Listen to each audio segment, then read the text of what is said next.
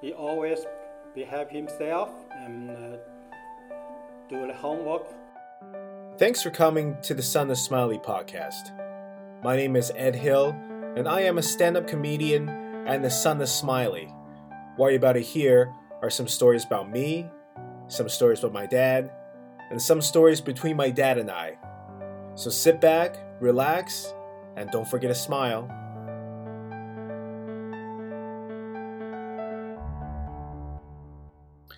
Good morning, everybody.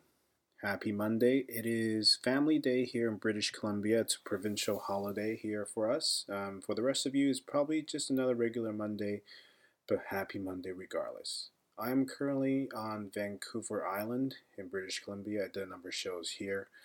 It was kind of interesting because tonight I had a chance to do a show in a city called Parksville, which I've never been. And one thing I like to do on stage is sometimes ask the crowd as to what their city's known for. So when I asked the Parksville crowd what they're known for, a few people said beaches, sandcastles. So I naturally responded, being winter time, so nothing I can do at this time.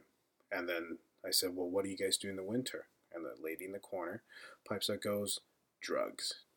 So after the show, the gentleman comes up to me, he goes, so what are you guys doing after? You guys hang out? I said, oh, we're going to go to the beach and do some drugs. I guess that's appropriate response, understanding that that's what they're known for. But anyways, the show's been good. Been having a lot of fun here on Vancouver Island. The crowds are always good. People are polite. You know, it's very Canadian in some ways. Now, speaking of beaches, oceans, and large bodies of water, I thought I'd tell a story today about a time where I had a chance to go fishing with my cousin.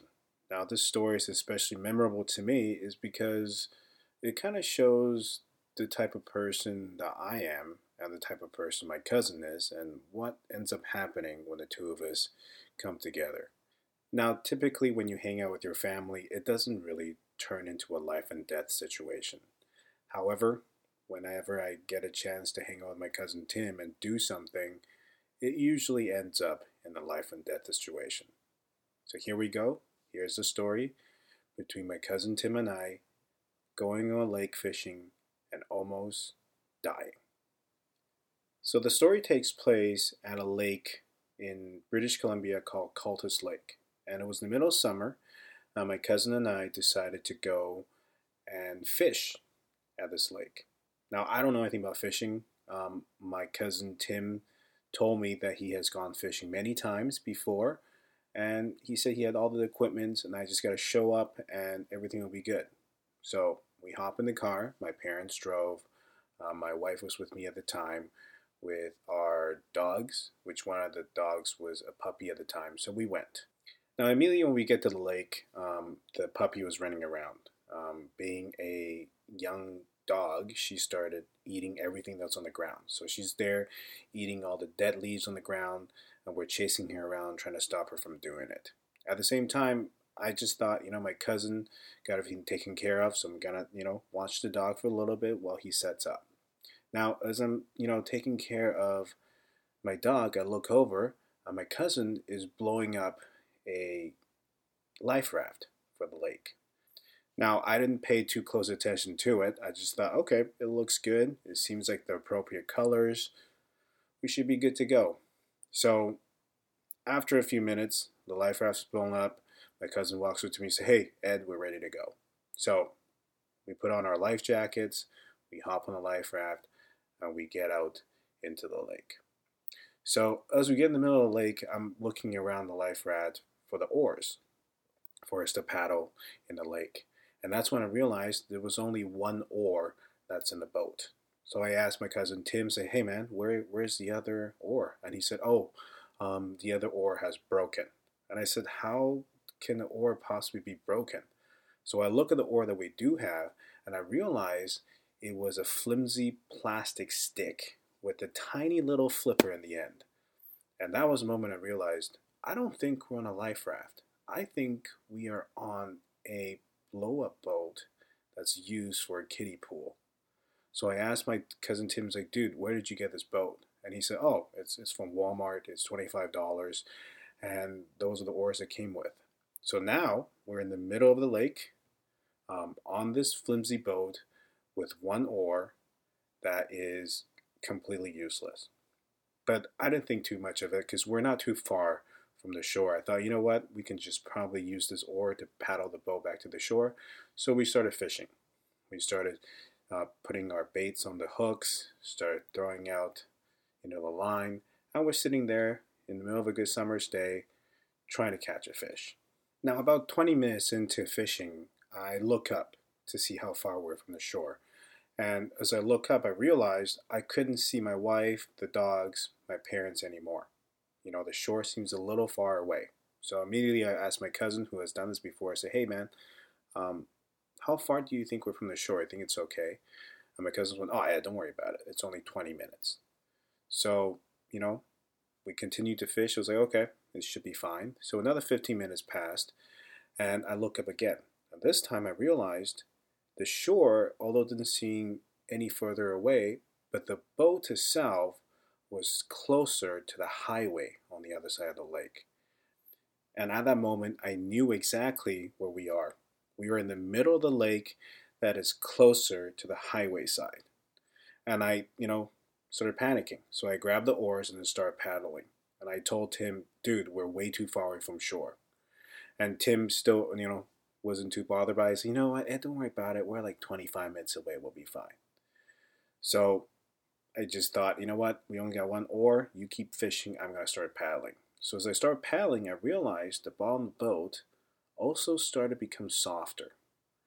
And immediately I pointed this out to Tim. I was like, dude, I think the boat is a little soft at this point. Do you know what's going on? And that's when he told me, oh yeah, I forgot to tell you, the inner tube of the boat, the seal is broken, so it leaks air. So the boat is slowly sinking as we sit here. And now I'm really panicking because, first of all, the boat is sinking. Second of all, we're on the other side of this lake world. And third of all, we only have one oar that is capable of paddling a child across a 6-foot swimming pool. So I'm paddling. My cousin continues to fish like a very useful person. And about 20 minutes into paddling, I realized the paddle seems to be a little loose too.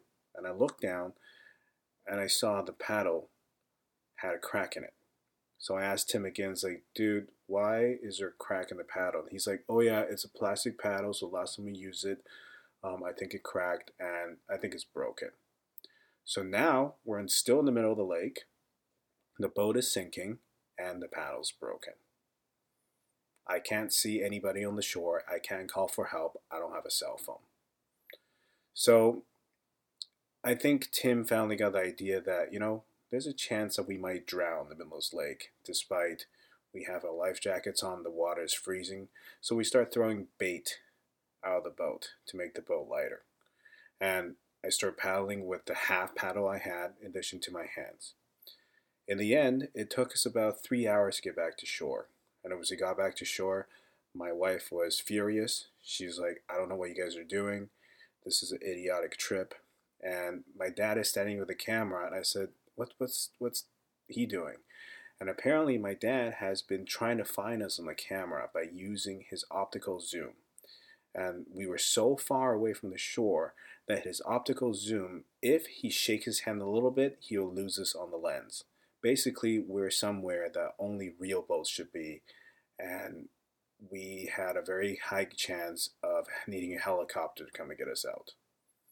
But anyways, I backed to shore, we got back in the car, my dog has ate 1,000 leaves, and everybody passed out the minute we got in the car. Because we're exhausted, I just paddled for 3.5 hours with a Walmart toy boat.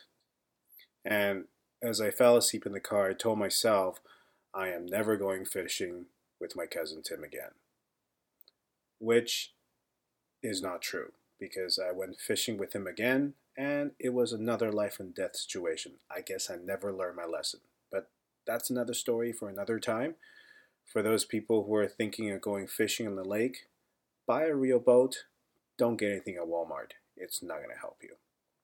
And for those who like to see me live, this weekend I will be on Vancouver Island again on Saturday, February 18th, I will be at the Avalanche Bar at Courtenay, British Columbia. And on February 19th, the Sunday, I will be at the Cobblestone Pub in Cobble Hill, British Columbia. And the Secret Service comedy show that I put on is actually coming back again this month. The February iteration will be on February 25th, which takes place at the British Ex-Servicemen's Association. Tickets are on sale on my website, so please make sure you check that out. On February 21st, I will be at Tulalip Resort Casino in Tulalip, Washington. And on Wednesday, February 22nd, I will be at the Muckleshoot Casino in Auburn, Washington. And on Wednesday, March 1st, I will be at the Crystal Lounge in Whistler, British Columbia. On Friday, March 3rd, I will be at Sunray Casino in New Mexico, New Mexico. And on March 4th, on Saturday, I will be at the Canyon Creek Bed and Breakfast in Montrose, Colorado. And for those who live in the Windy City, I will be at the Comedy Bar in Chicago from March 10th to March 12th.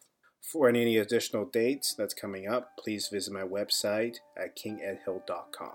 And that's this week's episode, and I hope to see you next week at the same time and the same place with a brand new story on being the son of Smiley.